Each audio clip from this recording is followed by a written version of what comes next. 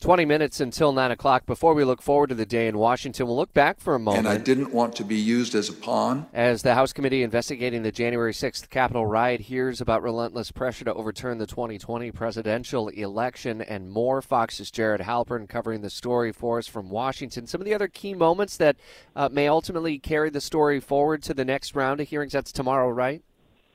Yeah, we'll have hearings tomorrow. And yesterday focused on a couple of state elections officials who say that, you know, they were pressured and had these continuous conversations with attorneys close to former President Trump, like Rudy Giuliani, trying to convince them to somehow stop the certification or the electors that were being sent to Washington. And, you know, we played that cut just now from Rusty Bowers, who's the Republican House Speaker for the state of Arizona, who said that, you know, they approached him and said, listen, there were all of these illegal votes, illegal immigrants voted, and dead people voted. And he said, okay, give me names, show me some evidence. And he repeatedly asked for that and said he never got it.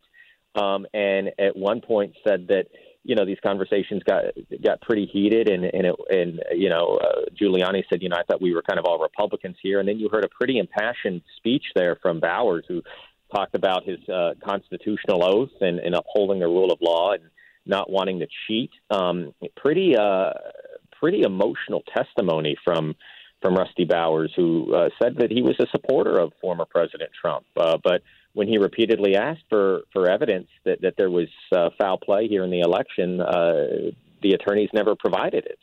So as that storyline progresses, and again, the next hearing happens tomorrow, the big story that'll happen today from D.C. a little bit later at the White House, I'm not sure if you're going to be covering it in person or not, but the president is expected to make official what had been discussed for several days, the 3-month suspension of the federal gas tax. You know, there are limitations to what the president, whomever is in that office, can ultimately do to influence the price of gas. Yep, and this is one of those limitations, because the president can't do this. He is going to ask Congress to pass legislation that would suspend the gas tax for 3 months. It seems like it's we'll see if Congress does this. Listen, I think you're going to be hard-pressed to find 60 senators that go along with this. This is not just a Republican-Democrat thing, but more of a what impact would it have? The federal gas tax is about 18 cents a gallon. It would be 3 months. You have to backfill then the highway trust fund, which is funded entirely by the federal gas tax. And so there's also questions about sort of what the benefit would be. This is a short-term fix, so you're sort of hopeful or hoping, if you do this, that at the end of the 3 months, at the end of September, gas prices, oil prices globally will have stabilized. And there are a lot of economists that aren't sure if that's going to be the case. So this will be the ask that the president makes to Congress. We will see how Congress takes that up, because this is not a new idea. Congress has been talking about this. But to your point, they have also heard about the limitations.